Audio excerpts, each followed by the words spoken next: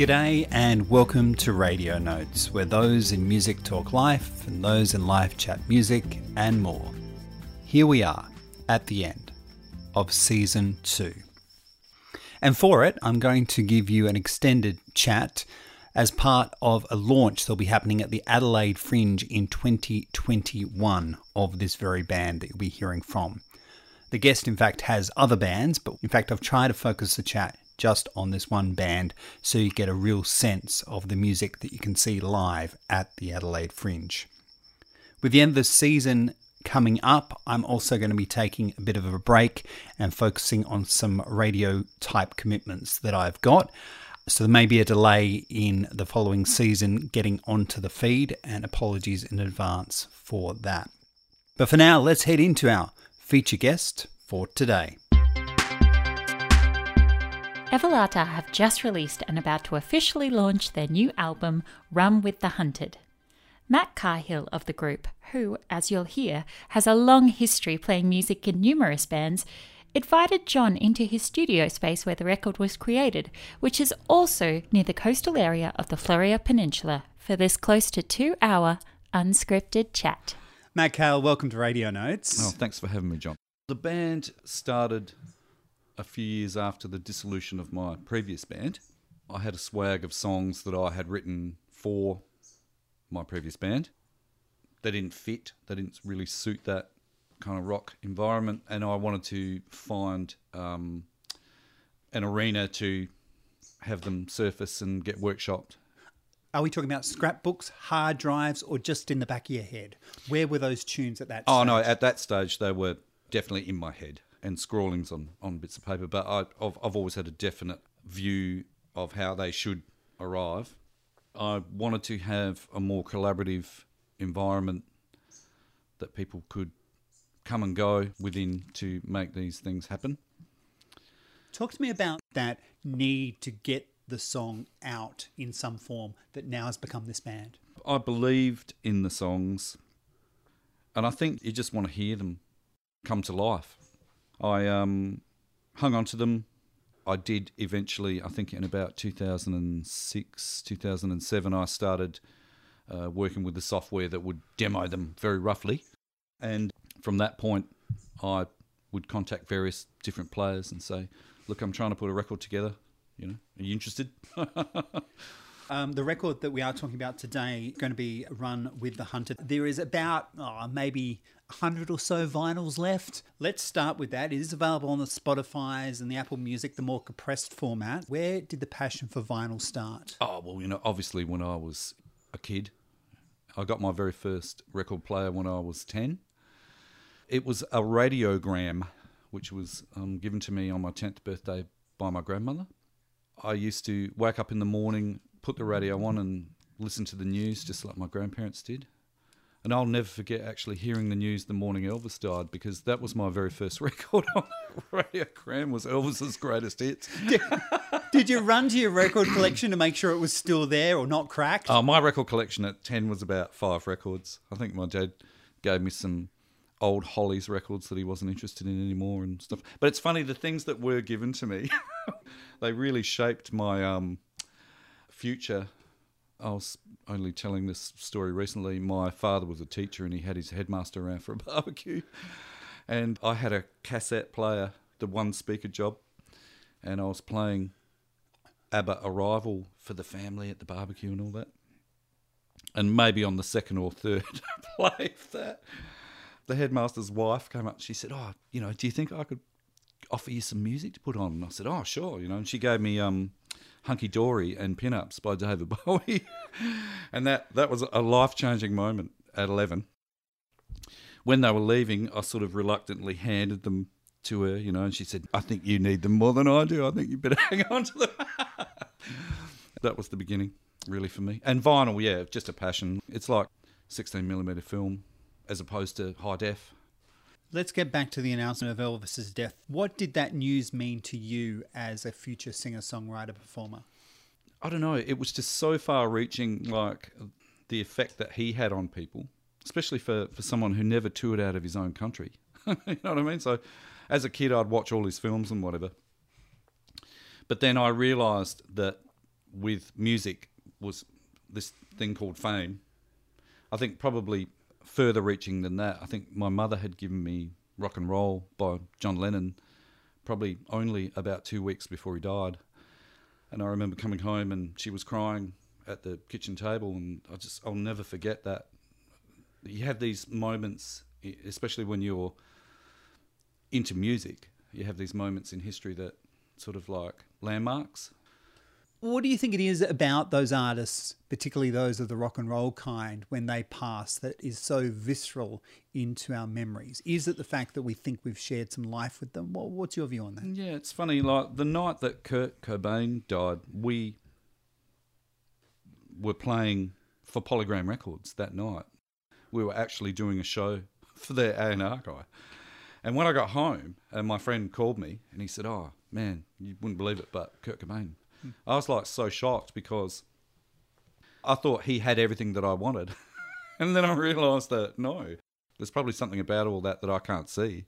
But, you know, slowly over the years, I mean, I've realised that I'm really not interested in any of that stuff. Our team at the record company were often frustrated at the fact that Jeremy and I were more interested in the B-sides than we were in the A-sides. Mm-hmm. You know what I mean? We were more interested in exploring music and, you know, as a texture rather than a formatted single for the radio. And I think that often frustrated people around us, you know. I'll let you in on a little secret. I've frustrated many a record company PR in my time by playing a B-side. Give you a tip. If you're going to send me 3 tracks, I'm likely not going to play the single, if it's better. That's right. Just because it's 6 minutes doesn't mean it shouldn't be on air. Yeah. Now, that's your former band. Now, that very essence that you're talking about there, is that what became the drive for putting this band together also, is to have an outlet for the longer songs? For the art. Yeah, absolutely, yeah. When you no longer have that pressure of having to put out a single for the radio and have it do well, and you can really do whatever you like, it's so liberating. It's far more attractive than fame, especially in this studio. You know, I can crack a bottle of wine and spend 8 hours in here and still get a result that, you know, it's not dependent on performing well or, you know, it's purely for my own. It's like, you know, painting with music. I can do whatever I like. Doesn't matter. That's what they did in the 60s and 70s. It worked for them. Yeah, absolutely. Something goes on in the witching hour. You have a feeling that's going to happen again, that we're going to get our attention spans back, that we're not going to be so much into the instant gratification, rock and roll, 3-minute pop songs? Look, I think all of that stuff has its place everywhere in music. It has, just look at Spotify, look at playlisting and all that kind of thing, you know, like, you know, essentially that's just a mixtape that handing around to each other. And from the creation of an angle, I'd be making this music if no one was listening. You know, it's not going to kill me. It's just a compulsion that can't be denied. For me, personally, I think I annoy people with how much I want to create music, to be honest. Like, it's hard to describe. But for me, I had a childhood that I didn't really enjoy. And well, let's talk about that. What was going on there? It was just, you know, it wasn't anything that was that sinister that, you know, it needs to be detailed or anything like that. No. But at the same time, I was a fairly depressed kid. The further I got into music, the happier I got. So for me, it's a kind of peace. When I'm in it, it's like being in a trance. When you're being involved in music. And I think, you know, just because I was endlessly listening as a child, it was my favourite thing to do then, and still is my favourite thing, is to listen to music and to make music. And I've spent, you know, like all of my life trying to be half as good as my heroes. And to me, it's a privilege to be a part of it. Living up to the standard of these heroes. So the question would be, who are those heroes? Is it the David Bowies? Well, yeah, it would be Bowie, Sylvian, Tom Waits, anybody that did anything that was painterly. I was always interested in the minutiae of the details. You know, I was always reading the production notes and who wrote this song, and I was always that kind of depth of interest in who engineered it, where did they get it mastered? What is mastering? Like, I was always fascinated by the whole what's behind the curtain of just the song. This very record was recorded and engineered in the Audio Garage. Yes. Which I think we're in. Yep, that's right. Yep. Converted garage. Before we get to here, we'll also mention the work of Sody Pop Studios. Yep. They mixed and mastered this. After it's been recorded and engineered within this space, was there a bit of back and forth? Yep. How did the mixing and mastering of Brett fit into that process? Brett was assigned to us as our engineer when my previous band signed with Krell Records. And Brett and I hit it off straight away. And that was like 25 years ago. I've made every record since with him. I've always been interested in the engineering side of it. So I've really just been looking over his shoulder for 25 years to the point where I feel like I can do a little bit of that on my own now. So in the audio sphere of the record that we can listen to...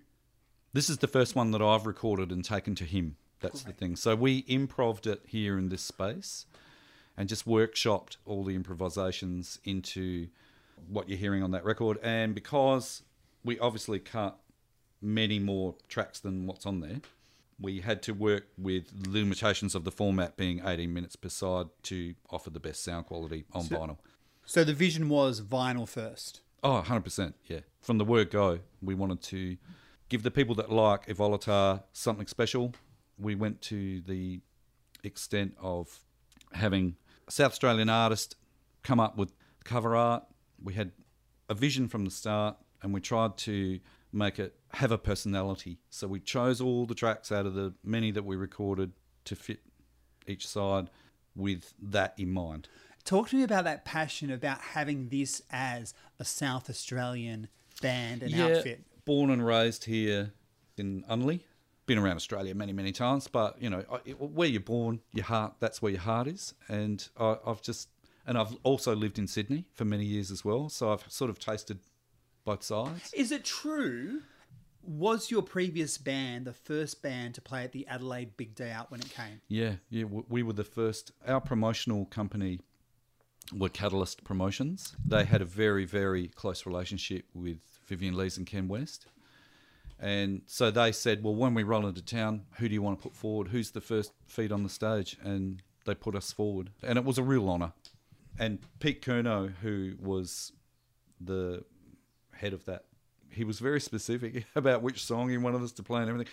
I'll never forget, he goes, I want you to open up with the chords of this particular track and have it ringing across the crowd. And we did our best to accommodate that. But I just remember looking out going, oh my God, this is insane.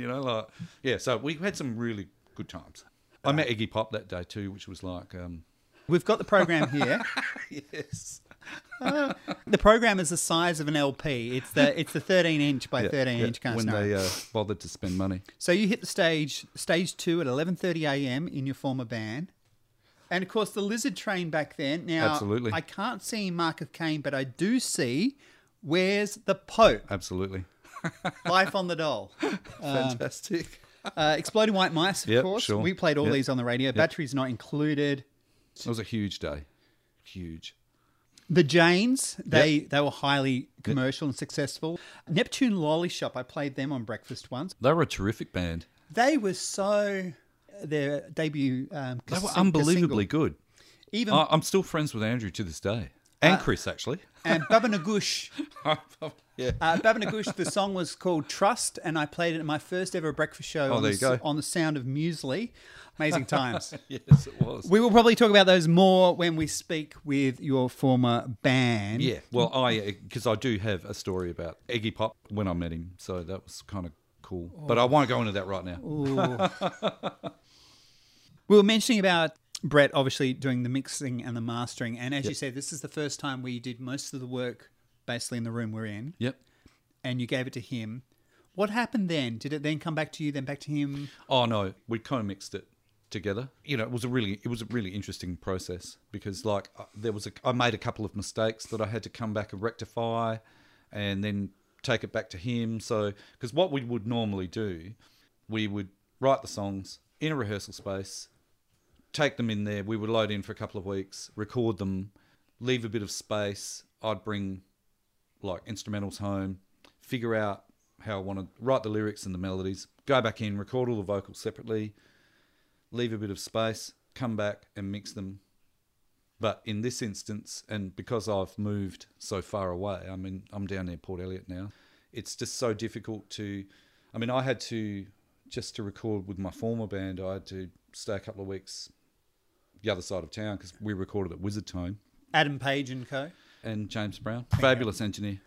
Fabulous. So the main difference was that we did it here in an improvisational style, and then we took all the files in there, and so it was just easier to do it here and be able to kind of tweak it here before it goes in there. I mentioned string arrangements. Where's that come from? Yeah. My dad. Yeah, because that's what I'm wondering. You've got those David Bowie records being given to you. You were listening to Elvis, okay, but string arrangements. No, Dad was a really big opera fan. Almost insufferably. Like, you know. Is that a personality trait you rest got his soul. from him? Oh, no, it's like... In terms of the passion for music? I just inherited this kind of love of classical because he was right into the classical composers. So if I wasn't listening to my rock or pop or whatever, he would invariably have it on. Mozart, Beethoven. He was obsessed in this opera La Traviata. And I actually ended up, well, I don't know, I think I just, ingested all of that stuff. And so I started developing a fascination for string arrangements. I think maybe in the early days I was trying to impress him, to be honest. Somewhere along the line I truly fell in love with them, and so that's what I do now. I just love doing it. Did it work though? Did you impress him? Yeah, he was ultimately, before he died, he did say that he really appreciated a particular arrangement that I had done. So, and I ended up doing a season in Don Giovanni with the South Australian Opera Company as I well. thought I had seen that you were an opera singer. Yes.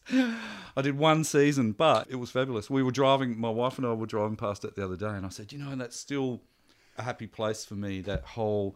It was like 5 weeks rehearsals and a week of performances, and I would do it again in a heartbeat, but I just wanted to experience it, and it was a very special time for me.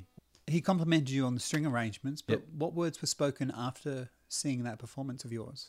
Oh, not a lot, really. I said to him, he was very guarded with his praise. It's funny because sometimes I have this photo of him and me here on the studio desk here, and sometimes when I finish a string arrangement, I often look at that photograph and I think, I reckon he would have liked that one. I really do. I was so proud, to be able to show him. Yeah, I kind of like, I go, oh, you would have liked that one, Dad. That was all right. He was heavily into, I think really he was probably a lot more of an influence on me than I care to admit. He was into a Spanish guitarist called Carlos Montoya. And I remember being a little kid and, just seeing him with a classical guitar, not unlike that one there, just like a Yamaha G55A, wide neck, going...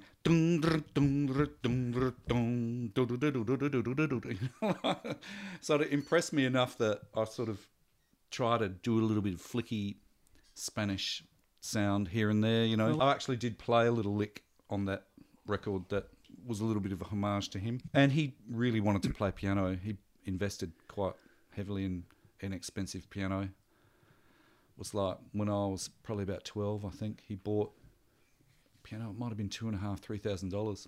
Just an upright, brand new. And was that the one that was in the home as well? Oh, no, my grandmother had a pianola. That was my earliest memory. That's the stool there, actually. My grandfather had it made for my mother. She played as well. That was made for my mother when she was about 13, 14. And I would just sit leaning on that stool while my grandmother played piano. So I've always had a really deep love for piano. I'm not that accomplished myself, but my cohort in Evoletah, Benjamin Johns, he's unbelievable. I've enjoyed making records with him profoundly, actually. Do you get quite emotional working with him? Oh, yeah. We've had so many nights in this room, a couple of reds. I'll just go, look, here's the basic structure. take it away. You know, it's so good. Recording him is one of my greatest pleasures. You mentioned that the father spent a few grand on the piano back then. Where did this piano live? It lived in the it lived in the lounge room, so across from the stereo. I'll never forget it. And he would shut the glass doors, and he would play. He would attempt to play late at night, much to the dismay of all occupants in the house, because he really wasn't that good, but he tried so hard. But he would play a movement, and then of course break to move to reconfigure his fingers to the next thing, and you just lie there going, finish it, please, just finish that phrase or something like that. What do you think the drive was for him to get that piano? He loved it. He just loved music. So he thought he could learn it? Yeah, he just assumed that it was something. Well, he was pretty good on guitar, and I guess he just thought, I never really got to talk to him about it, really. I'd love to know. Somebody asked me, they said, 3 people, Jed, that you'd love to have a conversation with now. And I went, well, okay. It wasn't 3 people, Jed. It was 3 people that you'd love to have a conversation with. And I said, well, obviously Bowie. I was always really intrigued by Paul Keating for some reason. And then I said, and my dad. I think it was because he managed a band called The Shades. And I liked him. But yeah, and I said, and my dad, because there's things that I'd still like to ask him. There's questions I'd still like to ask him, but he's gone. But I think he just assumed he could play. And I really think he made such a valiant effort. Was there a level of determination in him on other levels as well? Yeah, his family came out to Australia sort of late 40s, having survived Hitler. And he, there was a real determination. I asked him one day why his father had written John Smith on all his tools, and he said, because he didn't want them to know that he had a Polish background, because they just made fun of him on the work site. And I was really struck by that. So he was my stepfather. I was raised by my stepfather. They had it really tough. They had to come out to Australia and establish themselves, and they worked in factories and did it really hard. And when he became a teacher and then subsequently a teacher librarian, he was really big on knowledge, reading and writing beautifully, very adamant that how you carry yourself, basically. What do you think his understanding then, based upon getting a piano, wanting to learn the piano, the determination and the drive that you've mentioned there, what do you think his understanding of the language of music was? I don't really know. I know he read books he was fascinated by the lives of the composers. He just held composers in a very high regard. And I guess just as a child, you see your dad doing that, then that's what you do. You think these people are in a lofty position, and that you have to be some kind of genius or prodigy to reach that position. And I think really, I had a hard time impressing him when I was a kid. I think I thought, well, I'll be a rock star, and then you'll see me every time you turn the television on, and that'll impress you, But over the course of, I don't know how long, I fell deeply in love with music and became an artist and didn't really care about that. And then I knew he could see that. He could see that it was something I was always going to do. The place where I was sort of heading was that of you looking up and trying to be as good as those like the Bowies and others that you're admiring, right? Sure, yeah. So I'm wondering, at what point do you think you, Matt, will feel full in your accomplishments that other people can look up to you?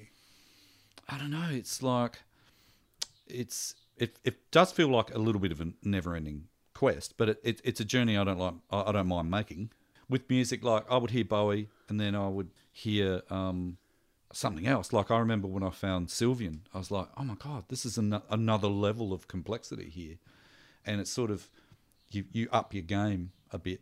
And then you find other artists, like I'm currently listening to Exit North, which is Thomas Finer and Sylvian's brother. And there's yet another level of complexity. And so music's like, it's just an adventure.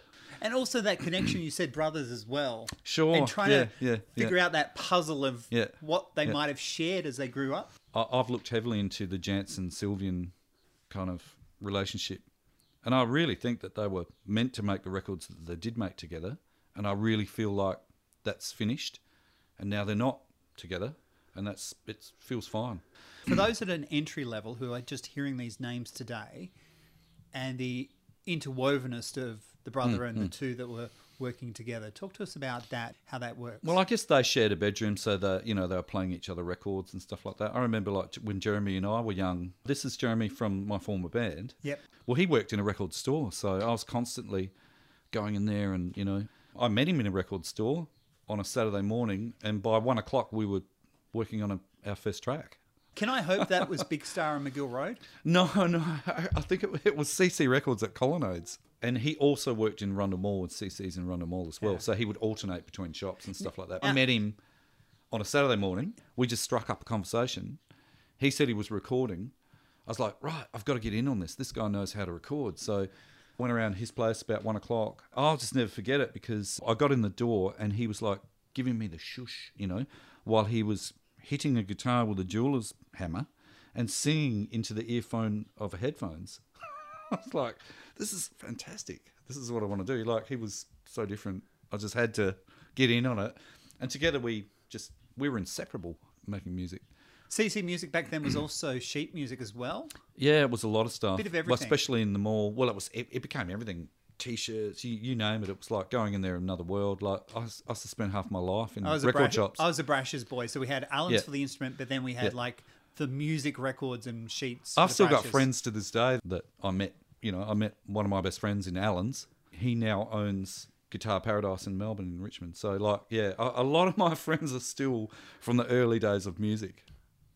Let's continue with pianos. So we spoke about the other piano. I would assume the piano that's behind you is not the same piano.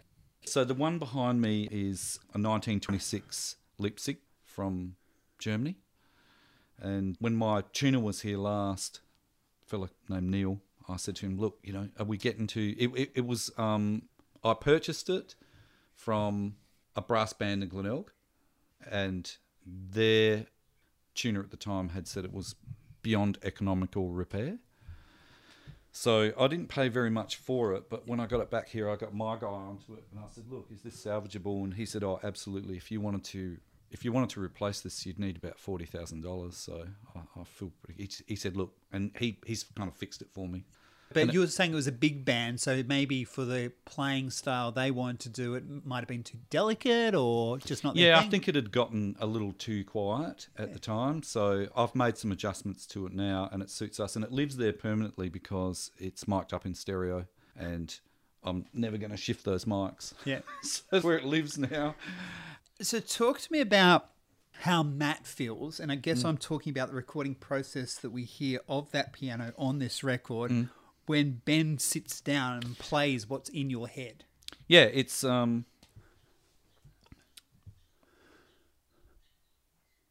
it's hard to explain. It all boils down to chemistry. Like, Ben knows what kind of surface I need to skate on vocally, and when you're in tune in that way, so that like basically all three of us, when you hit a zone, it's hard to explain. It sounds all esoteric, but it is very true.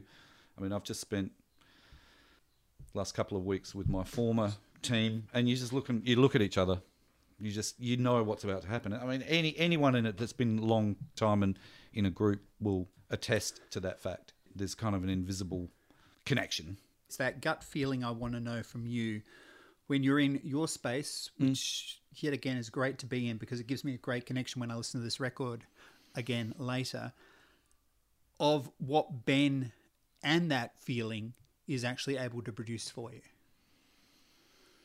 When we're sort of almost halfway through a piece, I can already hear the end result. So that's quite exciting.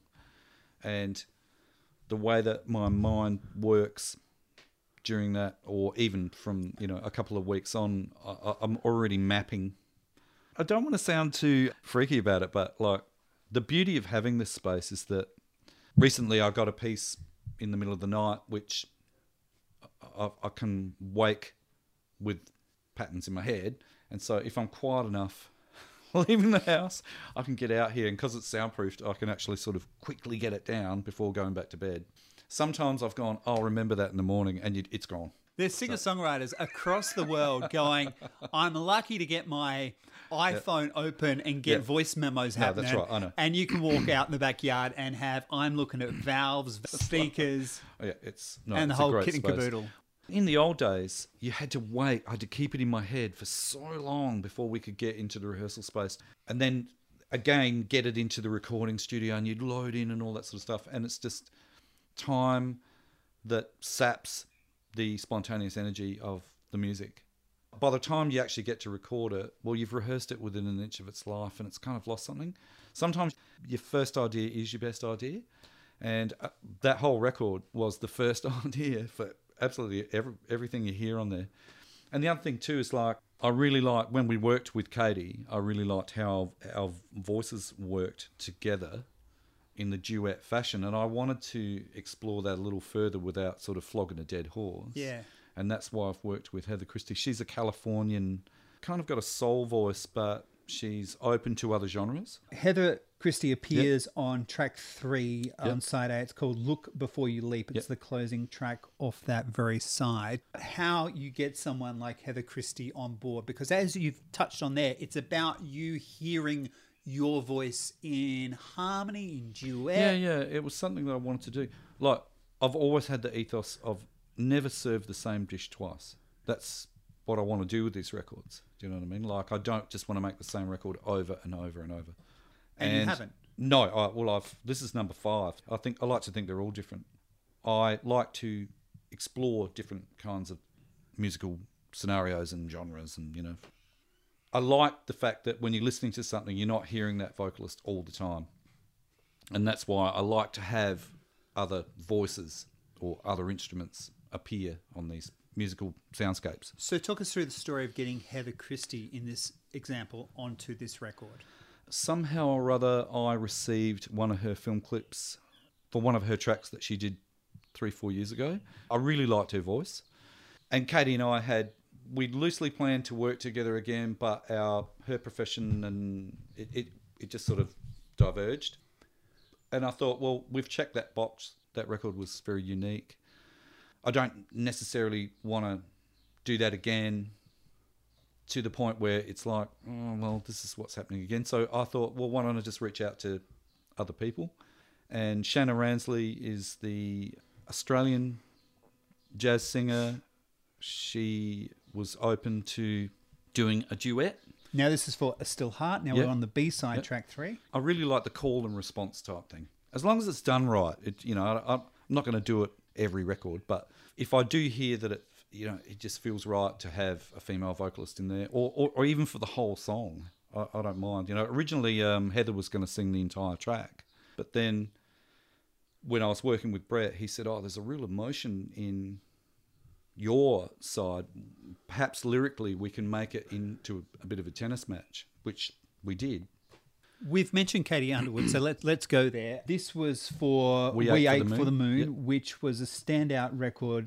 My understanding was that you thought she was the girl from Moloko. Yeah, I did. I heard Beautiful, and I just thought, and I'd already written that track, and I thought, that's the voice. That is the voice that I want. And when I played it to Michelle, she said, "Oh, no, she's Australian. I think she lives in Melbourne." So our publicist just got in touch with her management, and it was all dependent on her hearing the song. When she heard it, she said, "I think I'm a good fit here." And then she came across to work on that track, Time, with us. And I don't know, it just sort of fell into place. So we all got along really well. We started working on other material. I think over a year, there were several trips backwards and forwards from Melbourne. We worked on quite a few tracks on that record together. Well, there's Time, there's Hallways. Halfway. Yeah, that's right. And no, it's shot in a hallway. The film clip is shot down a hallway. Black and Blue. Yes. And Guillotine. And I think there were other tracks that didn't make the record. Yeah. Yeah, but you perform live. This is working really well. Let's do a show. One show. And then we sold that first show out. So I think a year or two later, I can't remember now, we did another show, and then that really worked well. And she went into natural therapies, sound healing, and all sorts of stuff. Underwood Wellness, or Yeah, something like that. it's something like that. Matt, talk to us about that music discovery. Give us a sense of where you approach that idea of music discovery. How do you find these artists? Oh, well, strangely, this is going to sound so off the dish, but the music that I love, that I really cherish, somehow finds me. So, I've just had the greatest luck in the universe being able to... Someone says, "Oh, did you happen to catch that whatever?" And I'll go, "No, that's interesting." It's almost like I've got a radar going on. I do a lot of investigation. So it's not a Spotify, it's not a Facebook feed, it's not a record dig or whatever else. It's a bit of everything. I love Noise Trade. It's like a database for unknown acts. Sometimes it's just like a rabbit hole. You'll just go down it and then hours will go by. And I've found a lot of acts that I love through that. And you've got your taste. I will Shazam things in the odd place. Like, if I'm in a pub and I'm just like, if it's quiet enough, and something takes my fancy, I've got a Shazam list of about 30, 40 songs. Do you then go and devour like a whole record, and then maybe that, because as you've said already, you're into who produced and who engineered things, that then takes you down that more... obscure. Yeah, I find that to be a wonderful spot. Like, as much as I detest how much Spotify pays its artists and how the algorithms work and everything else, I will look, now that they tell you who the engineers are on some of them, I'll go down there and have a look. I'll also look at a label too. Like, I'm into bands that, like, I love Bella Union as a label, and I really love Ninja Tune. So obviously, if they're interested in signing an act, pushing an act, then chances are, if I investigate it, I might... Like, I really love the Cinematic Orchestra, Jace Swinscoe, what he's doing. Like, that's one of my prime enthusiasms. I love what he does. It's just incredible. It's like music for film, but it's in a pop environment. Do you find, as the artiste, there's tunes on here that could well appear in a film in a quite pivotal role? Oh, sure. I tend to write songs like that are just all cinematic heartbreak. I remember one reviewer in America said, Evoletah, they'll never get a party started, but if you're in the mood to have your heart broken, they'll do the job nicely. So, and I've had friends over the years that have just gone, geez, Matt, lighten up. But I don't know. It's what I do. I can't. I'm not apologising for it anymore. It's just... I like mining this vein of emotional terrain. Do you think you'll ever get to the bottom of that well, or are you just going to keep on digging? I like digging it. Well, I'm not a morbid or depressed person now. It's like, it's something that I can reach into, and from the safety of a nice spot above the well, I'm on solid ground these days. The record itself has very much, whilst there are string arrangements on it, an improvisational feel to it, and I guess by not doing takes over and over again, by having the advantage of this space, as you mentioned earlier, to not confound it into a tightly rehearsed performance on the record. No, we're having to learn these songs right now, yeah, as we speak. We're learning them for the first time, even though we played them originally. Like, we moved on so long ago from them, and so we're now trying to find how to make them live in a live kind of environment. How much do you allow yourself and the group to improvise during those live performances? Oh, no, that's fine, and everybody will, but you need to format it so that it's, got a beginning, middle, and an end. You've worked with the likes of James Brown in your other band. What's your view on jazz? Oh, well, look, I kind of discovered it accidentally. I always, when I was a kid, I used to think that bebop was jazz. I didn't realise that I had never heard modal jazz, and I was a huge Talk fan. I discovered one day that Mark Hollis had made a solo album after Talk, and I'd never heard it. So I scrambled to get it, and I had to import it from Europe because nobody had it here. And it was excruciating waiting for that record to arrive, to be honest. He made it in 2001, I think, and I didn't get it till... I didn't even know it existed until... 8 years later. Yeah, and so I had it delivered, but in one of the reviews, it said that the reviewer said he'd never heard anything like it in his life, and the only comparable recording he could mention was Miles Davis in A Quiet Place. And so and that always stuck with me. I thought, wow, jazz, like what's that got to do with it? And then I heard it, had you heard In the Quiet Place when you read that review? No. I heard Hollis's work first, and then I thought, I've got to hear this Miles Davis thing, and then not like you may have heard the blues stuff, but yeah. No, I hadn't heard any of it. You hadn't heard any Miles Davis? None, zero. And now I know every note off Kind of Blue. Yeah. And I've thought jazz was, you know, I just thought bebop was jazz, which just repels me. You know what I mean? I just don't like that at all. But this really quiet, like in the outtakes of In a Silent Way, is I'll just grab it. So this was the complete sessions, and some he's only released one record, but out of this there were like 3 albums worth.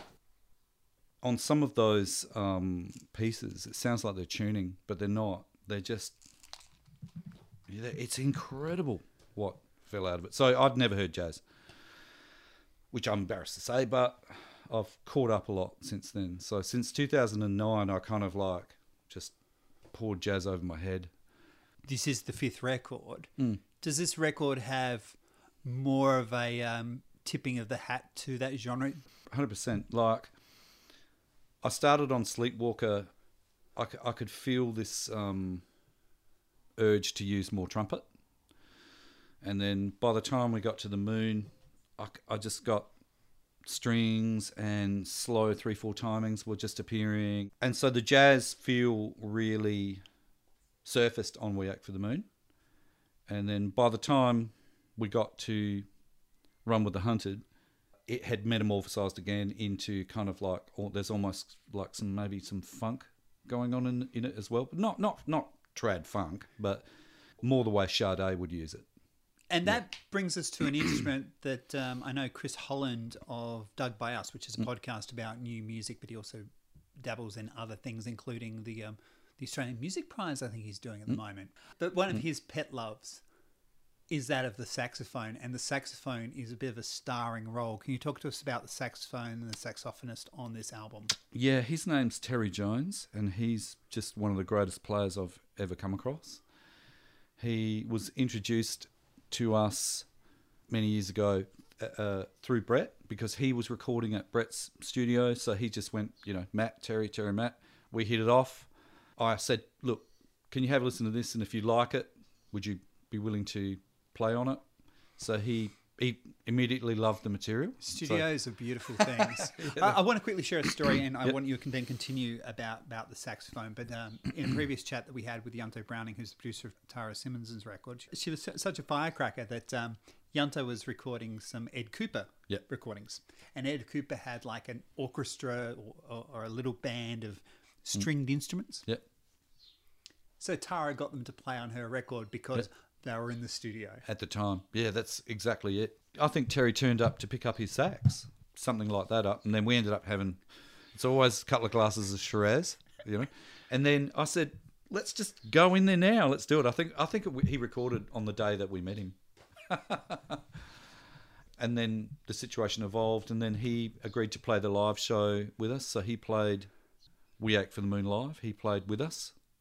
So with Katie Underwood and everyone else? He and I think a lot of that was unrehearsed too for him. He said, look, what do you want? I said, look, just play wherever you would like to play. It doesn't bother me, and that's kind of how it is now. So someone 5 years earlier, roughly in my timeline in my head, who hadn't really heard jazz, had now invited one of the better players of the format. Yeah, absolutely. Yeah, onto the stage. Yeah, well, I've since found some great players that are interested in this style of music, and that's the key thing. Like, you can't just get a great player to come in and play on your record. Like, they've got to be keen on it, or you'll hear that they're not keen. That's my philosophy, and I have done that stupidly in the past. Just got someone that's very, very good to come in and they have no understanding of what you're trying to create. But Terry really understands the music, you know, it's obvious, and enjoys it as well. And since then, we've become very good friends. Like, he'll come down here and I'll go, look, I've got a piece, I send it to him. He'll send a file back. And it's a really interesting process because I'll record him like 5 or 6 times, and then I'll just comp the best lines that I like into the final track. Who are some of the saxophone, apart from Terry, that are in your wheelhouse? Who are some of the saxophone players that you go, yeah, I'm really on board with this? Oh, well, the one that everyone says is John Coltrane. Right. You know what I mean? So that he's probably the only jazz saxophonist that I like listening to. For me, I think trumpet is probably... I work with a guy called Sam Sheffield now, but I love Herb Albert. And it was because my dad gave me the Tijuana brass. He didn't want it anymore. And so, you know, I would put it on and just... It's funny because I listened to an interview with Herb Albert where he greatly detailed a period of his life where he said flat out he had lost his mojo. And yet I was like going, oh, but I heard that album. That was great. It's incredible. So you never know what's going on in someone's life, you know. Yeah. But yeah, it's like I still think he's brilliant. And John Hassell as well. And that was from working with Sylvian. Anything that adds a more painterly detail to the canvas of the music, I'm right into. Like Terry sent me, because he plays with an iwi, which is the electronic wind sample instrument. He said, oh, would you like Tiduk on this track? And I went, yes, I do. I really do. So he like sent me a whole bunch of lines, which I've put into a new track, which I really love. You know, I love that. He's not just, you know, a standard trad player that, you know, is stuck in a box. Like, he loves the future of music as well, you know, like, because that's one thing about it. Like, I don't whinge on about I'm an analog man or whatever. I've got a lot of Valve gear, but I like some of the things that the digital age of music has rolled into my sphere have just been incredibly time-saving and innovative and fantastic, you know. But if we do look at the analog, is there a sense of unpredictability that it can offer you sometimes? I'm managed by a fella in the UK now, and we speak generally once a week, and I often... he's trying to manage me out of an old mentality that I've had because I've come from an older era. It's so interesting. It really is. So I've come from the era where the record company wanted you to be aloof and mysterious, and because that's what being a star was built on. Do you know what I mean? Being that kind of entity that they could have separate from the fans that created that kind of desire. And now he is trying to manage my mentality out of that era and into the new era, which he's doing really well. Like, I really enjoy our conversations that we have. But the reward for me has been the fact that I have come from that old, you know, like we used to, you know, tape was very expensive. And to get good quality out of it, you had to run it really quickly, 30 inches per second, you know what I mean? Like, and you could just see the money just going down. And the record company was like, you know, itemizing it all. And it was just, they'd be horrified at how much tape we were using, which is all sitting up there on the shelf now, mind you, doing nothing, you know. And so now, you know, the hard drive is endless. The quality is kind of even better. I mean, we used to do things like, you know, run signals over the heads of 2-inch tape machines just to give it that analog warmth and all that sort of business. But now, you know, like music's, it's really changed, you know, and especially how you create music. Because I never thought I'd be sitting in my own studio with the ability to create instantly. I never thought that would be possible because I came from the days of, okay, well, we booked the studio. This is your engineer. This is how long you've got. I remember when Peter, my drummer, and I were in another band and we won studio time in a contest. And so we were like, you know, going in, taking our time, you know, we were tapping the mics and going, oh, check 1, 2 and all this sort of stuff. And just you know, trying to soak up the atmosphere. And then by the time we'd set up, we had very little time to record. And we went, oh my God, this is how it works. So the very next time that we were in the studio, we had the drum set up outside the door. Yeah. When he opened it, it was like a hurricane. We were helping him set up because we wanted as much contact time with the ability to create art as possible, you know. It's a real privilege to have it at your fingertips at any time of the day or night. Does that mean you have too many ideas now that we'll never get to hear? It becomes like the Prince factor? There is a lot of unreleased stuff, but, you know, I only ever want to release stuff that I am extremely proud of. If it's not released, it's probably just an idea or a sketch. Album number 6? Yeah, we're kind of a third into it. Yeah, more electronic, darkly electronic, almost lo-fi. Yeah. Actually, it's really interesting because you're always working ahead of what you've released. And, you know, the danger is that you've got to stay interested in that thing that you heard 2 years ago. And we're moving into some really interesting stuff at the moment. Which gets back to your point that you don't want to do the same thing again, and you're not. I just can't do it. I've got to constantly swim forwards. I can't sit still when it comes to making music. That's why, you know, I mean, it was really interesting getting into the studio with that former band and that former genre in a way, because I had to put my biases, is rock, I had to put all my genre biases aside and communicate as a team player in an environment that I left long ago, but it was really interesting and really challenging. We're talking 2 decades ago. Yeah, and I'm getting communications from the band now that the maturity is surfacing in the material, because our debut album, Least Regret, we had it remastered, I think it was earlier in the year, for its 25th anniversary re-release, which it has just been re-released as well. That's what started this whole thing. When we were remastering that record, everyone started to go, oh, you know, what do you want to do? You want to do something? You're currently listening to a conversation with Matt Cale. At the moment, he's speaking about his previous band, Exciting News. They are releasing their first album in a couple of decades. We'll talk about that a little later in a different episode of Radio Notes. For now, let's return to Matt and myself in the audio garage, talking about the music of his current band. You mentioned Shiraz. What is a good South Australian Shiraz, or what is your favourite Shiraz? It doesn't have to be South Australian. Ben, Michael, and myself, our bass player, we all like a nice red, which is kind of like a common thing. Oh, Peter does too. What am I saying? But we bothered to bottle one for. How did I not notice that? We've got Ben's got a connection with a winery, so we bottled a Shiraz, and Michelle did the label. McLaren Vale Shiraz, obviously for the show that never happened because of COVID. Posters were made and everything. And the wine was made? Yeah.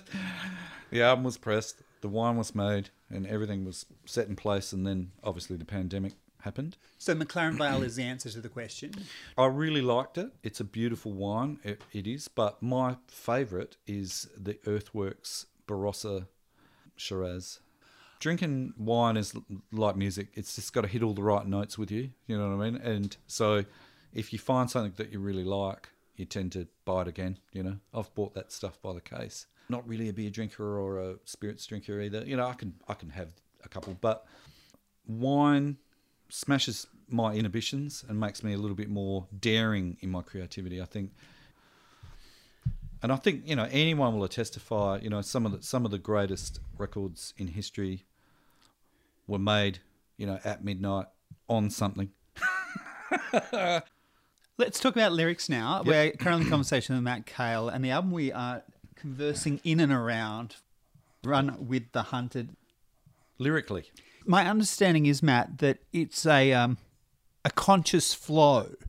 And is it a conscious flow that you do over the music that you've already produced with or without the band members? Yeah, what I do is, like, what I did with that particular one, that particular record, because I had the bed tracks here and they weren't sitting in a studio that I had to drive to, because I was with these bed tracks all the time, I would often come out, get completely smashed and just sing anything into the mic.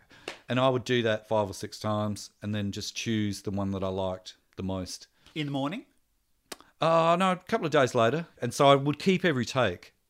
And then I would just listen back. And if something fit, then I'd kind of finesse that a bit more. So, but yeah, basically I try to make it up on the spot.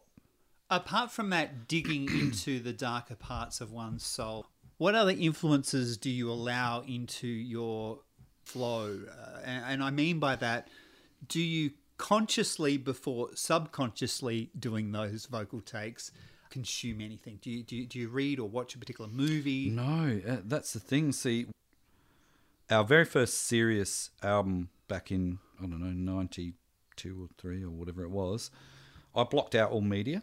I thought, I'm not reading any books. I'm not any magazines. I'm not watching any TV. In fact, I never went back to TV. I haven't watched TV since 1992 or something. It's great, isn't it? Yeah. Well, I haven't. I just don't. I'm not interested in it because I don't know how much contact time I've got with my art till I die, but I want every second of it. I deliberately stopped all of that media so that whatever tipped out of the record came from inside me. You know what I mean? And that's where I really like that stuff to come from. Do you know what I mean? Like, I'll obviously get inspired if I see a great scene in a film or whatever like that. I always find that's really... Sometimes I've gotten up from watching a really great film and I've headed straight to the studio because I'm just vibed. So there is a consumption still of film, but what we're saying is that that sitting, that couch potato kind of... No. Nearly 30 years of none of that happening.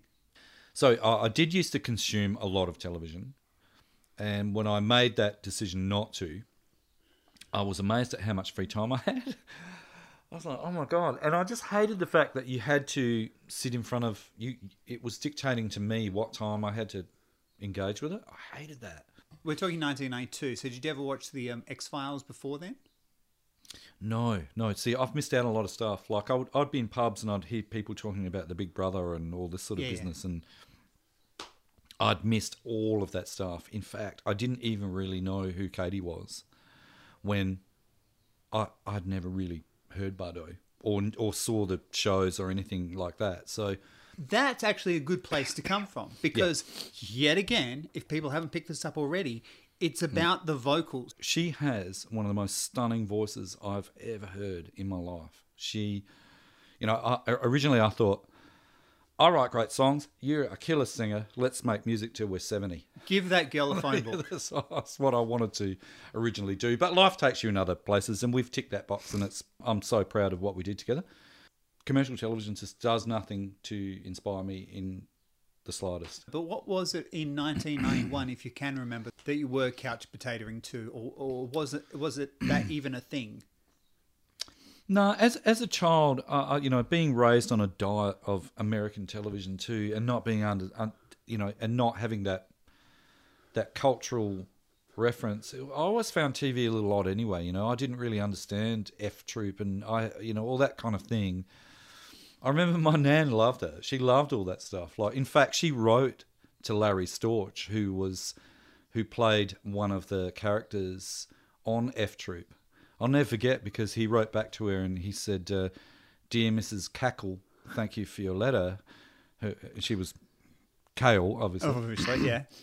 I didn't know who the Cavalry were. And, there's a lot, the Brady Bunch, it just didn't really make any sense. I think the only show that I really loved was The Partridge Family because, I'll never forget absolutely being stunned. I bought it from the Music Mouse in Unley when I was very, very young. I Think I Love You by David Cassidy and the Partridge Family. Being in awe of the arrangement of that track. And in fact, so much so, I went and saw him live when he came here in 2002 or something like that. Yeah, he played at the Entertainment Centre. And I'll never forget, there were so many women there that when he saw me, my friend that I was with at the time, she said to me, "Do you want to go down the front?" And I said, "Oh, no, look, if he does that song, I'll go down the front." And sure enough, it sparked up, so made my way through the crowd. And he and I had a moment where he looked at me and he just went, "My God." And he got his guitar and he was like, "There's a guy here, man. There's a guy in the audience." And he just gave me the thumbs up and I gave it back to him and I was just like... You want to get a beer after? Yeah. Oh my God. He was stunned that there was a man there because it was just like 10,000 women and me. It was just insane. And then I started looking into, oh, wow. So it just made sense. It made like a mathematical sense the way that song is such a fantastic song. And then the penny dropped that could be made, out of thin air. Yeah, so I was only really ever interested in things that had a musical connection, I guess. I mean, even to the detriment of my school life, when I was really, really young, in class, I must have been in about grade 3 or something. There was a song contest, and I was like, I write songs, right? So yeah, that's all I heard was song contests. So I went home and I wrote this really deep love song. And then when I got to school and we were all there, and it was you got to win a money box. I think first prize had some money and in the money box, and all these guys were getting up singing these football songs. Go the Tigers, you're the best in the land, and all this sort of stuff. And I got up and sung this really deep love song. The kids were like laughing at me and stuff, but I had not heard that it was a football song contest. Song contest. And I won a Woodpeckers. For last place. For last place. But I remember feeling self-conscious about that as well. So I do have a really early memory of being in the kitchen at my grandmother's and standing on the table and singing an Elvis song, like very, very young, like maybe 5 or 6. Constantly wanting to sing to my grandmother, like... So, and, to be honest with you, I wasn't that good. I'm still to this day, I don't think I'm a very good singer, but I just love to sing. The best thing that happened for me was when we first got signed, the record company insisted on us having guitar lessons and having vocal lessons, and it was all that's kind of the way it was done back then. And I really benefited from that. But I remember that my vocal coach said to me, he was just this fantastic, he was a theatre singer.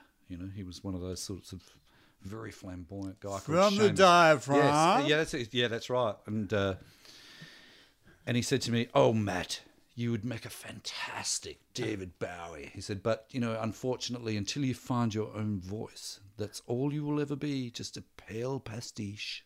That's what he said to me, and it did me a favour because I thought I have to accept my own voice. Movies from 1992 onwards, I guess that consumption level. I'm not saying it influenced this record at all. I'm just curious of what kind of movies you're going to see. I always loved the scene in the film where it was a scene of heartbreak and the music matched it. And it really led you into, I think, one of the greatest instances of how that's such a real thing for me was I remember watching the comedy Big Train. And the guy says, "So have you worked out the music for this scene?" And it's a man and his son, and they're weeping at the headstone of what is obviously the mother. He goes, "I've got just the perfect thing." And they play "Rockin' All Over the World" by Status Quo. And it's just the funniest thing because it's so juxtaposed to the... Yeah, so I really love when it really hammers it home emotionally. I was always interested in the fact that Bach believed he could play people's emotions with music. You know what I mean? So I've always, not that I want to do that, but I've always been interested in the joining of visual and music. If you pull it off, it can be super special. Which is the best Star Wars movie? Oh my God. Oh, well, for me, it's A New Hope. Because... And I'm not saying it's technically the best or anything like that, but it was such a point in my childhood. I've always been interested in things that have taken me out of reality, rescued me from thinking about daily life, or when you engage with cinema, you're suspending your belief systems, and when actors pull it off perfectly, or the music and everything like that work, transported into another realm, it's a magical experience. That's why everybody goes to the cinema.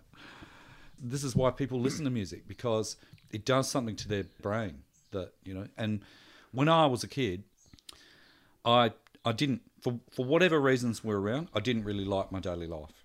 I just couldn't stand it. I didn't like school. I didn't like people. I just really hated the daily grind. It just felt like a real grind. And when I... Do you like people now? Well, I'm happiest when I'm by myself or when I'm with people I like. It's got to be there's got to be a chemistry. Right. Do you know what I mean? Like I can't even concentrate on conversations that I'm not in a chemical situation with people. And Star Wars just hit at a time when I really needed it. Do you know what I mean? And it was such a cultural thing. I know it's just like a space western, really. Do you know what I mean? That's all it is. For me, there's been like landmark moments in cinema. There's been, I mean, really, like when you think, it was only 2 years later that Alien was released, that Ridley Scott just made a masterpiece that sort of makes Star Wars look a bit silly, really. Do you know what I mean? Alien is like an incredible display of extremely skillful, artful filmmaking, from everything down to the slow burn of the arc, and the way he used the music is just incredible, you know. Whereas like John Williams is just, you know, it's like it's all very Western in space kind of thing. And I think Star Wars really just hit at a time for me as a kid where what a wonderful injection of just fantastical science fiction, and you know, I've never seen anything like it. You know, I remember being a kid thinking, is R2-D2 a real robot, maybe? You probably know where you were standing the first time you ever heard Teen Spirit. You probably remember that moment when... I played it on radio, yeah. Yeah. Well, you put it on. I was in that studio, yeah. And from the word go, you knew it was something special, right? Like that genre or not, there's some incredible momentum in that. And that's before Nevermind was released as well. Yeah, that's right. See, Love Buzz, I was already on the train because Love Buzz, okay. Bleach had already got me there. Yeah. So I was keen to know what sure. the next thing was. Yeah. But The Matrix, well, the first time I saw that, I was like, oh my God, I've had this thought. So have these guys. They made a film. Like, you know, oh my God, you know, like there's just moments in history that are turning points, whether it's the invention of something new or the death of someone, you know. Like I had a private moment the other day when Connery passed. I went, geez, man, you know, what an incredible actor, what an incredible life. I note that you have collectibles of Star Wars. When did that fascination start? Oh, really, really young, yeah. Like I said, at that point in my life, it rescued me from a very heavy situation that was going on. I didn't want to play sport. I didn't want to hang out with anybody. I just wanted to sit in my room and play guitar and listen to otherworldly sounds. So the figurines were part of that? Oh, yeah. Well, I was very obsessive as a child. So if I had one, I had to have all 100, you know what I mean? Or if I had one album of a band, I had to hear every note that ever fell out of that band. How many different Princess Leias did you have in your collection? Was there just one prized one? It's funny. I've got an interesting story about that. I did have one that was worth a lot of money because it was still in its box. And I think I sold that in 1999, I think. Maybe just prior to the internet. Okay, millennia, yeah, right. Well, it was really just prior to the internet divulging that we all had one. A fella thought it was rare and bought it off me. And I went, well, I guess it's rare. If you think it's rare, well, sure. And I needed the money at the time. And so, yeah, he totaled off with that and I put 500 in my pocket. But I think a couple of years later, the internet sort of exposed that, oh, no, these figures are everywhere. Everyone's got them. You know what I mean? Like, so he got the raw deal of it. Well, you know, I don't know. Well, it was still in its box, which was kind of like, which I've got with these. I don't know. They remind me that I was once a kid. They remind me of something that I really enjoyed. Don't want to get too personal, but you are a father. So how much does that childhood and play, and I guess having this next generation that I mentioned just there around, how much do you enjoy being part of that play, of reliving in some ways the better part of that childhood? Oh, well, I think my wife and I have often discussed this, that we just hell bent on the kids not having any of the negativity that we had as children. That's the life we try and give them. And if they're interested in music, or like my son is now starting to develop his own natural interest in these things, but I guess he's around it a lot too, but I've never forced it on him. If he doesn't want to play music, it's his life. Do you know what I mean? He can do what he likes.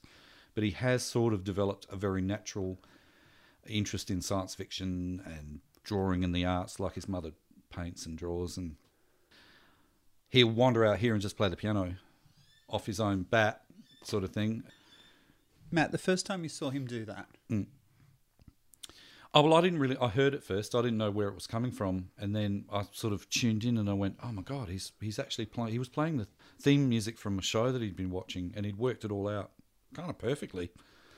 And I listened to it from afar. I didn't want to get involved. I think he might have felt self-conscious or whatever, so I just let it happen. And then later I went, oh, you did a great job, that sounded really good, you know. And he goes, yeah, I really enjoyed playing it. So there was he wasn't forced into it, you know. I desperately wanted to please my dad. You know what I mean? Like, it took until you, as mentioned, did a string arrangement for some of that. Yeah, really. Yeah, kids are like flowers. They need love like flowers need water. I desperately wanted to connect with my dad, and it was really difficult for him emotionally to connect. We connected later as adults. Sure, but you understand why as well. Yeah, I do now. Yeah. But as a kid, I couldn't understand it at all, and so I fell into a pattern of trying to kind of please him. So I would deliberately feign interest in things he was interested in, whether I was or not, because it would give us something to talk about or whatever. And I don't want that situation to happen at all in my life with my kids. You're listening from afar. I'm sensing a level of joy washing over you. Oh, yeah, absolutely. It was incredible. You know, I've walked in and my daughter has had one of my guitars across her lap, because this is not an out-of-bounds space for those kids. They can wander in here and play the piano. We're talking pianos, guitars. Drums, whatever they want. And she was just like experimenting with it on her lap, you know. But if they ask me for any tuition or whatever, I'll give them what I can teach. I had a joyous moment, yeah, for sure. I like it when he's interested or she's interested in something that I think is one of the joys of life. Put a bow on that by saying, from whatever those experiences you had as a child, for the reasons that they were, you've learnt through this process of music of what you want the future generation to see. You should feel completely unencumbered if you're going to dive into any art. It should only be like when my kids bring me something or show me a picture or a drawing and that, I'll tell them honestly what I think. I'll go, oh, I think that's great, but what do you think of it? What do you think of your art? Because what you think of your art is the most important thing. Because I was raised to think that my opinion of self is what everybody else thinks of me. And that was a really difficult thing to get out of my psyche.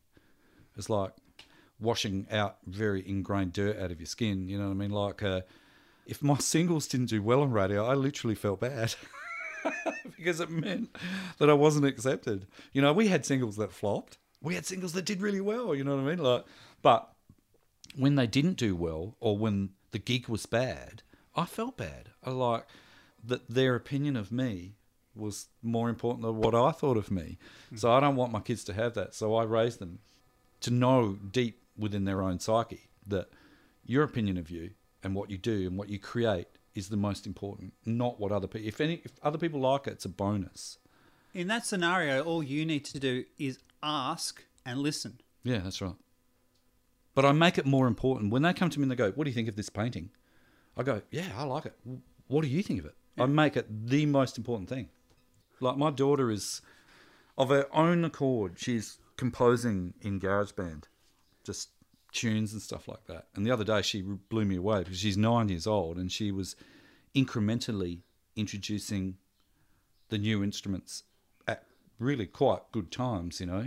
And I was just so astonished because I wouldn't know how to use that program anyway, but I've never given her any instruction in layering of music or anything like that. She's just naturally, you know, it's like when I first started working with computers, I was intimidated, but kids have been around technology all their lives. They're not intimidated by this at all. It's this thing that you should use. Picking up an iPad and making tunes on GarageBand is as instinctive to her as picking up a guitar is to me. Your wife is on the cover, so my question to you is, based upon what we're talking about here, are your kids in the record? No, I don't think they're in it. I mean, they, you know, my whole family is obviously in my psyche. Without my family and the love that we have, in, you know, within this unit, I don't think I could create. I think it's when you've got a solid foundation, you can build on that. You know, I've been in relationships in the past that have been house that's been built on sand. You know what I mean? Like, I've done a lot of work on my emotional health over the years. Like, I'm finally at a place where I'm emotionally healthy and centered, and that's the only extent that they are really, that they're part of it, is that Michelle and I collaborate because she's visual and I do the music kind of thing, so it works really well. The kids are really only there as my support, as you know, as an emotional backup system. Plus, I'm a dad first and foremost. A lot of artists of your generation, I'm thinking The Gurge in particular and some other bands, are making children's albums. Now, your kids are a little bit on from children's albums, but was there ever a temptation or is there a thought of doing some sort of children's album? I'm not against anything like that. I can't get involved in any field that I don't feel, well, A, interested in, and B, feel that I could contribute to. I've got friends that are original artists and they're in cover bands as well. Now, that's all right, but I've got nothing to contribute to a cover band. I can barely play my own material. I've got nothing to... I never... As a kid, they were working out how to play whatever it was, Stairway to Heaven or whatever, and I just wasn't interested enough to do it. I just wanted to make fresh sound. That's why when I got together with Jeremy, it was just... My whole world exploded. We were mining territory that had never been, you know, for us. We loved how John Cage would just open up a piano and throw a cutlery drawer inside, and, you know, that's really interesting. Or he'd throw all his notes on the ground and then pick them up and play the symphony in that order. I mean, that's daring and interesting and stuff. Like, I'm not talking about the stuff where you listen to the sound of silence for 6 minutes. That's a piece. I'm talking about, like, being exploratory with music. Not that you're a visual person, Matt, in this way, but what colours do you like working with within your music? Well, I'm colourblind. I'm CP3, which is the worst. So... Are we still talking Star Wars? I don't know. My C-3PO? No, I think it's called Colour Perception 3. Thank you. So my favourite colours are black, and I really like maroon. And that's it. Apart from that, I'm just not... Yeah, there you go. The album cover, by the way, that was based on... Michelle said to me, what colour do you want it? And I love the Persian rug in our lounge room, that's it. And I said, and I wanted a textured backdrop and, you know... I can tell you where the cover came from. I can tell you where my kids are involved in this.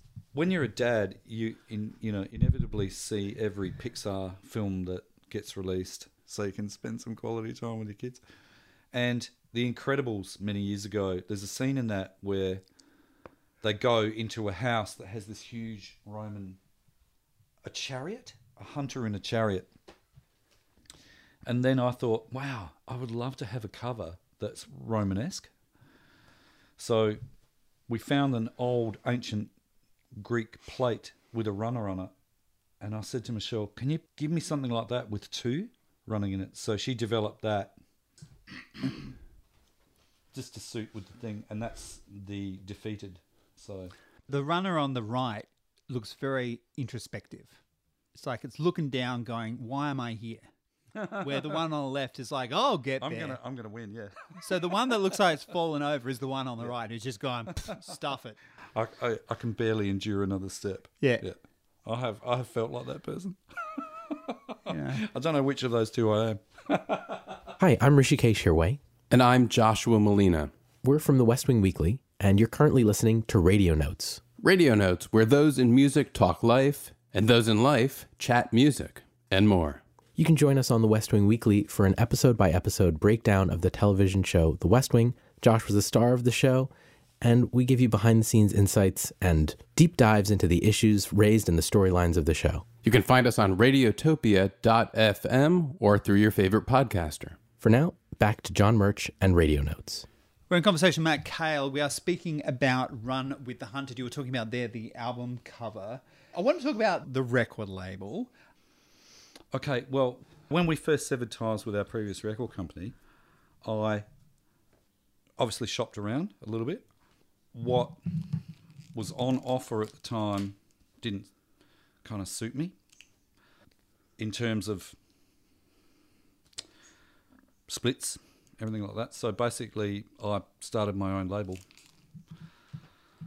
I thought, all right, well, how hard can it be? And even though it wasn't easy, and that was 2005, I think it was. Okay. Over the years, I've just figured out how to do everything. It's an interesting situation where when you've had a record label and you've had management, you've had a tour manager, you've had road crew, whatever, to then going to having nothing, you realise how babied you've been. What was going on with that feeling? I That caused the record I didn't label, know what sorry. to do. Like, I thought, oh my God, I actually thought my career's over. I thought, oh my God, I haven't got a record company anymore. What do I do? Like, I just didn't realise that you didn't need it at the time. Like, I had no idea at all. I've had the same publicist from that since those days because we developed a friendship and he's very good at what he does, and it's a private arrangement now. But in terms of like booking and all this sort of stuff and distribution and all that, I just didn't know what to do. So I thought, I got to learn it from the ground up, and it just makes the whole thing more under your control. Yeah. So I started Paper, Rock, Scissors, and we took it from there. It was a really interesting exercise, learning how to do it all for yourself. And now, you know, in the last couple of years, I've actually been able to sign some acts, which has just been fantastic. Paper, Rock, Scissors is Records, mine. is your It's label. mine, But yep. whilst it was a catalyst for your own work, you've now got some more in the stable. Can you talk to us Yep. about that? So I wanted to, what I've got written on the side is it's a fiercely independent Australian label, specialising in musical art for art's sake. And that's it. That's all it is. So I've got an extremely friendly, artist-friendly contract. And if I find something that I really like, all I want to do is push it. Just push it out because I'm a fan first and foremost, you know. So And you've still got scars of the other version of that. oh, absolutely, 100%. You know, we would rack up thousands of dollars making records because that's what we thought we should do, you know. Like, okay, so you've got to get in there, you get a loan from your record company, you spend as much of that as possible, and then you've got to recoup that before you can make anything on top of. My manager in the UK at the moment, he's saying that model will eventually not exist at all. It'll be the fan and the artist, and that's it, you know. And that's where we're headed. And may that be the Patreon or something more direct through a website? Yeah, for sure, example. absolutely, yeah. Talk to that's us about these artists then that are under this model that you've got. I signed last year a band from Glasgow called Evoletah, and they're extremely unique. They've got a female singer who does almost like beat poetry over. I don't know. They're so exciting to me. The music's got like a bit of a retro kind of. If Depeche Mode were a rock band that had a beat poet singer, I don't know. It's really, to me, it just pushes my buttons. It's about you being a fan, wanting to give them that infrastructure to get out further. Yeah, I just want to give them a nest, a place with a look of legitimacy, so that they'll be taken more seriously by people that maybe have more clout. Anyone's free to go at any time. It's really friendly. I'm just a fan first and foremost, so I just want to push this. I've got a guy coming on board. Well, he has signed. His name's Will Barnish, and he plays under the moniker of Olympic Bingo. And this guy is just amazing. Just genre-wise, can you give us maybe a tease? Well, it's kind of like acid jazz, but it's got another slant on top of that. It's almost like, I think what I like about what he does is that there's a real optimism in the music even though it might sound a little bit melancholy. I've already worked with him as well, like, so we've collaborated on one piece, which was just really good. But I just, I really like Bukowski as a writer, and he coined the phrase "run with the hunted." I just love that. I've always felt that way. I've always felt like I've been running outside the pack. And he also said, "Find what you love and let it kill you." And that's why I thought, well, what else am I going to do, man? I want a label. I want to be surrounded with these incredibly creative types, and I just want to be involved in music until I take my last breath. When and where were you when you first read Charles? I was on a property in New South Wales, and I found it in a bookshelf. I was staying on a property with a few other books that were incredible too. A book called Ways of Seeing I found there as well, which was all about the doors of perception and all that sort of stuff. So, yeah, I've always been interested in the metaphysical. And I think I've got a good relationship with my muse now. I'm very receptive to what she offers me. Do you find that by reading particularly those two books you've mentioned then, whilst it sounds like you're away trying to connect with something, is that why you're away at the time in New South Wales? Yeah, I used to go to a particular place and be with a certain group of people over there because it was like another world. I think really you're helping me to realise that I love escapism. But I do also love that I've got this really solid rock now. I'll never leave here. Not now that I've got the studio. And Well, two of those parts are part of you and a union that you have with another, as well as this very studio that they are, as you said, welcome to be part of. So it is home. Oh, 100%. When you're reading those particular books, and I guess I want to know about how much you took beat poetry on board. Was it just Charles, or did you get into the Burroughs, the Kerouac and Gins as well? No, I look, a little bit, to be honest. Ginsberg, and then, obviously down the track, Fear and Loathing. I didn't like the angry stuff. I liked the more... What I liked about Bukowski was that he was just such a realist.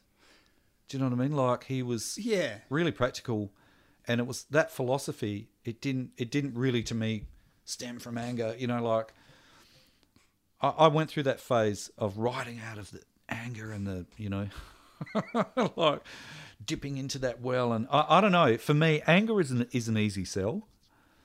I don't like the bands that kind of just trade on the anger of the people all the time, because it's such an easy sell. It's like, yeah, man, we're all angry down deep. We've all been wronged. I mean, I've done it. I've traded on that anger, painted about it, and sung about it, and And there comes a time to say, well, what happened.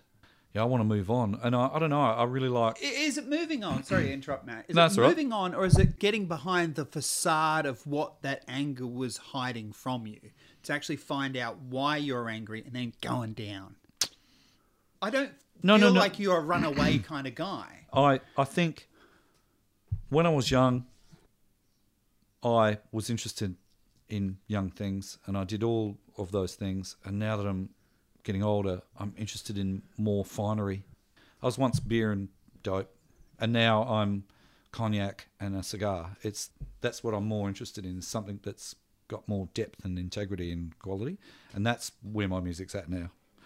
Personally, and my whole life, everything, my philosophy, my thinking, I've put down, I think it was Socrates I was reading once, and he just said, when I was young, I played with young things. Now that I'm old, I'm interested in something with greater depth. And, it really appealed to me when I read that. I thought, wow, yeah, that's true. That's kind of like my life, How the supernatural, or these ghosts that seem to permeate throughout this record, where they come from. Are they metaphoric, or are they actually a visualization of what you are dealing with? Oh man, I don't know that. I think I'm just more interested in impulsive music than, like, I mean, I've just made a record that we tried to structure, but don't get me wrong, but like, I can't, like, 1, 2, 3, 4, we all play at the same time. It's just too boring. Do you know what I mean? Like, I like stuff that's dangerous. Yeah. You know what I mean? And there's a real danger. And I don't mean that, like, I don't, none of this is going to save the world. It's only music, But I like it to have an element of danger. It's got to be like, I almost couldn't make that record. I almost couldn't make it. It was so elusive, John. Oh my God, just getting to pull it down from another plane was like a real task. So that's why I like it. Because, I could get together with my mates and we could all just pump out a 4 or 5 chord rock song or whatever. That's cool. But even in the new stuff that we've just done, there's a real element of exploration. But that's in your other band. Yeah, there's a maturity there that's come out because all 4 of us have gone on to a different life. And it's really exciting to hear that. It's cool. But I guess what I'm tapping into, and you're kind of avoiding it, I can understand why you are. I don't know. What am I avoiding? No. Well, and I'm going to tell you, is that aspects of ghosts and being haunted, and of course, running away from those, Yeah. All right. Well, I had a partner that passed away, and there are days when she's not very far from my thoughts, and so there's elements of that unfinished. Mainly for her, really. I sort of got to understand what it was to get married, to have a family, to, there's so many things that she didn't get to do. Do you know what I mean? Like, it wasn't just, we were broken up when she died, but she was, a special person to me, and it was, and she's never far from, like, sometimes something will happen in my life and I think, oh yeah, that's a shame, that didn't happen there. Or is it also haunted is specifically about it? Yeah, that's what I was thinking. Is it a case of sometimes looking at the life that you have, of knowing that this could have been their life as well, with or without you? This could have been their life as well now. Yeah, I often think about her, and that she, didn't get married and she didn't have babies and all that sort of stuff. Like, to me, it's like the ultimate sadness that, she didn't get to see her nephews and nieces, and there's so much of life that just stopped. I had a mate die when we were really young, and I still think of him and I think, oh my God, it's just, I made it all this way and he's not here anymore. Like, hasn't been here. Like, there's so many things that just he was never a part of or saw, or the internet. My God, he never. You know what I mean? Like, just stuff like that is I find is really fascinating. And also those memories, as I guess I'm suggesting you alluded to, that they would have enjoyed. That, that this 100%. moment that you're living, they would have gone, yeah, Matt, I'm on board with that. Yeah, well, my friend Mao, he liked certain songs that still get played on the radio today. But that band went on and made other records that he never heard. Do you know what I mean? It's always things like that. I don't want to disrespect any of their memories in any way. I like to, it's funny, like, I had a friend that died in Morphevale in high school. I think I was in year 10. He just started first year. Halfway through the year, he died. I remember where he died on South Road, and I always say his name as I drive through that crossing because it's only fair. And my family, no, I do it to remember him because it just seems so unfair. Well, what about that question of spirituality as well? Do you spend any time thinking about if they're in a different place and having a different life? No, I don't. I deliberately don't try to think about what another plane is, what it exists like. I think for thousands and thousands of years, humans have tried to conjure it, write about it, force their beliefs on other people about it. I do, though, think a lot about mortality. Like, when I was a kid, I just knew that I had forever. I could see this 1,000-yard stare on my life. Like, I was going to be very old. But the older you get, you go, oh, my God. It's, like, I can sort of see the finish line now, and I don't really like it. Even when I turned 40, I thought, oh, my God, I can see 80. Like, that's cool, man. Like, I've still got so much time. And then the older you get, the closer that line gets. I won't name the comedian, but there is an Australian comedian who has their final gig poster done because they know it's not too far away. Oh, my gosh. Wow. Okay. Yeah. You said that the song Haunted is directly regarding that person. Yes, that person, yeah. Was it easy to put it on this record? And is it the reason why this record was made? Two different questions. No, no. Look, to be honest with you, sometimes I don't even know what they're about until it dawns on me weeks later. Yeah. I go, oh, lyrically, I get that. When you let your inside speak, it's really, you have to be prepared for what the topic is. Yeah. Like, you've got to not filter that. Songwriters say this, but I want to ask you that question. It's like auto-writing. Yeah. I never start with the story, John. I don't go, right, this is the story and I'm going to write about it poetically. I don't even know what it's about until I zoom out and I go, oh, I know what that's about. That's about that time that, oh, God. Because I can't just go, okay, you and I met, we had a chat, we went down the beach, and I can't write all that. It's so foreign to me. I don't know. People probably do. The best books are the books that I've read where authors, they just said, it just fell out. They didn't even know. It just went in this direction, that direction, There's some level of editing, though, afterwards. Oh, yeah. And that's got to do with the form of the music that you want Absolutely. to surround it with. How much of the story, then, once you figure it out, how much of that song is then edited to disguise what the story is actually about, or to, I guess, be discreet, be discreet. Discreet, or to even misguide the listener of what it might be about, can retain a level of... I do very little changing, to be honest. Like, right down little to... censorship? Hardly any. I've just learnt, I guess, how not to be that obvious. Look, I don't really, to be honest with you, this is the first time, like, on the fly right now, that I'm really thinking about the process. I never really give it much thought at all. Like, I Beguiled, the first track off the album, that fell out in literally 5 minutes. I was like, I had to keep up with it. It was that instant. And then... Lyrically and musically. Oh, musically, that was really odd because that came at the same time. That one of those rare ones. And then afterwards, I was like, oh, well, I know what that's about. Yeah, that's about a particular time in my life. It's like that. Did that urgency also make the decision that it was going to be first on the album in any way? No, strangely. I wanted it to be the last track. Why I gave it such a linear fade. Like, I love those albums when I was a kid where I was like listening right to the very end. I would even turn my volume up just to hear those last sort of different patterns the drummer was playing. I loved the fade. In fact, we had a huge discussion about this in the studio just last week. But it just said, I'm going first.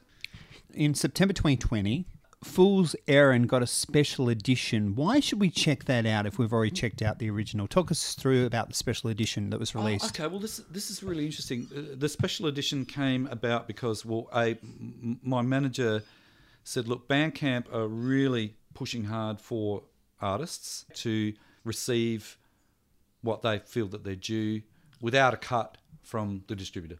Day a month, they'll waive all fees, no matter what you sell, right? So it's a good time to try and earn some money. Not only that, he really likes that record.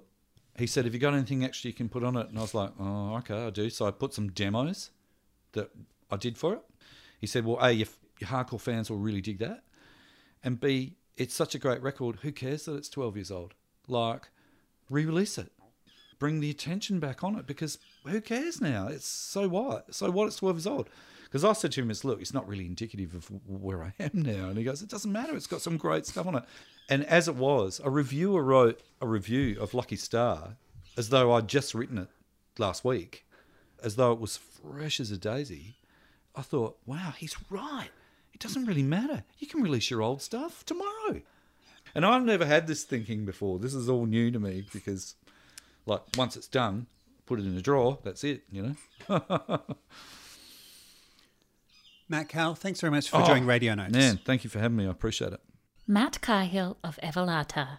Latest album is Run with the Hunted, out on Paper Rock Scissor Records. They can be found online at evoletah.com. Next episode, Season 3, starts with Nashville music pair Royal South. Thanks very much to Matt for being very open and candid in our conversation in his studio. That other band of his, we will have a chat hopefully when their new album, the first in a couple of decades, comes out. This is the end of Season 2 of Radio Notes. Starting next season will be... I was in Nashville, actually. It was my first trip to Nashville. And I was with the girlfriend I split up with. We were in Nashville because we had sent a bunch of my demo songs to a bunch of publishers and record labels. And we sent hundreds of these things. And they were on cassette tape. We got maybe 8 replies, but they were incredible replies. BMG Music Publishing, Sony Records, you know, just huge, amazing replies. And I was doing these meetings, just scared to death. My girlfriend was pretending she was my manager, and I was talking to my dad on the phone about how the meetings were going and stuff. And then my dad had a heart attack. That's Glenn Mitchell of Royal South. Sarah Beth and Glenn will be our first guests for the new season of Radio Notes, followed straight after by Nathan Foley. You'll probably know him from High Five. He's now a solo artist. And then a guy called Don McLean.